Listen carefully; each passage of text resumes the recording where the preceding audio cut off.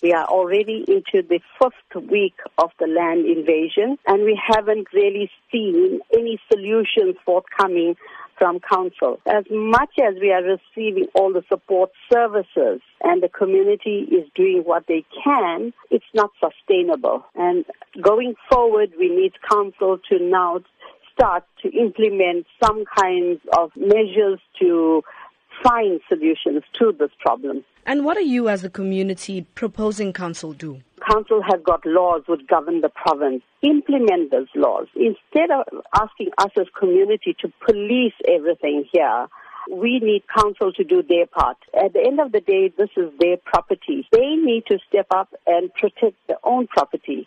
To start off with, they need to put in signage. They need to put in fencing. If it means they need to bring in their own security to protect this land, they need to do that. As a community, our job is to basically look after the normal stuff. This is impacting negatively on people's lives. This is already the first week of the land invasions. Day after day, we are being faced with this problem where invaders are coming in, digging trenches, marking off property, and we need to police that. And what are you suggesting as a long-term solution? As a long-term solution, council has to step in. They need to take control of what is going on. In other words, this is a criminal activity. Number one, it's not allowed.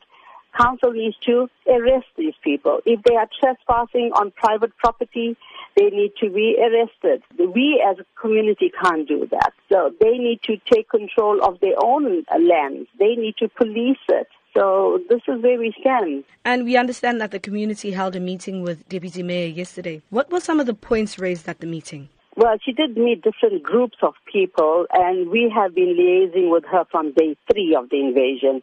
So they have done as much as they could to assist us on the law enforcement side.